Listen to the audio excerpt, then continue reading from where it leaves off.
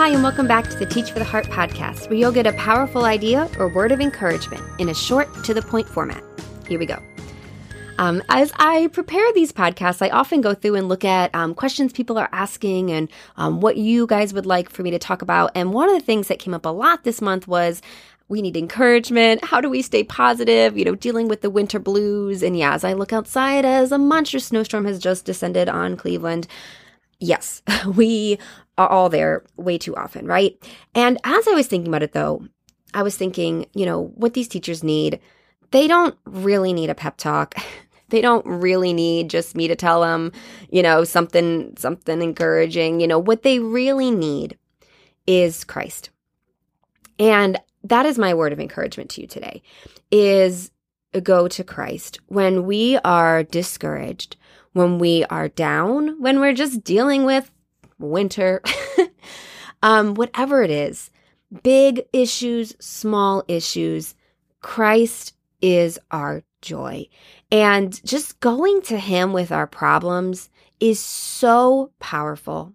Whether they're big, whether they're small, going to Him, sharing with Him our hearts, and then meditating on Him, just getting our eyes off of ourselves and spending a little bit of time thinking about Christ, about who He is. He is God, He is Creator, He has made the world, about what He has done, how He came down as a man, how He suffered. He was a man of sorrows. He died for us. We know that, but really thinking about that, wow. Meditating on what God has done for us, all the blessings He has given us, all the things we have to be thankful for.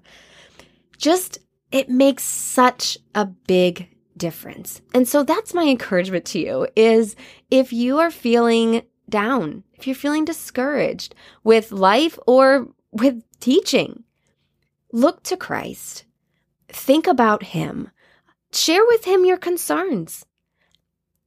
You can just talk to Him about them. It's not necessarily going to have an immediate fix for them, but He cares. So share them with Him. And then choose to praise Him. Choose to be thankful for what He's done. And that will turn around your thoughts almost immediately. And the next time you're feeling down again, do it again. This is a way of life, right? It's not like okay, I'm good now, never going to get down again. Nope, probably get down again tomorrow or maybe in an hour. But going back to Him over and over, meditating on Him, talking to Him, praising Him, thanking Him. It is such a powerful, powerful antidote to discouragement and frustration, and just meditating on the fact that He is with you.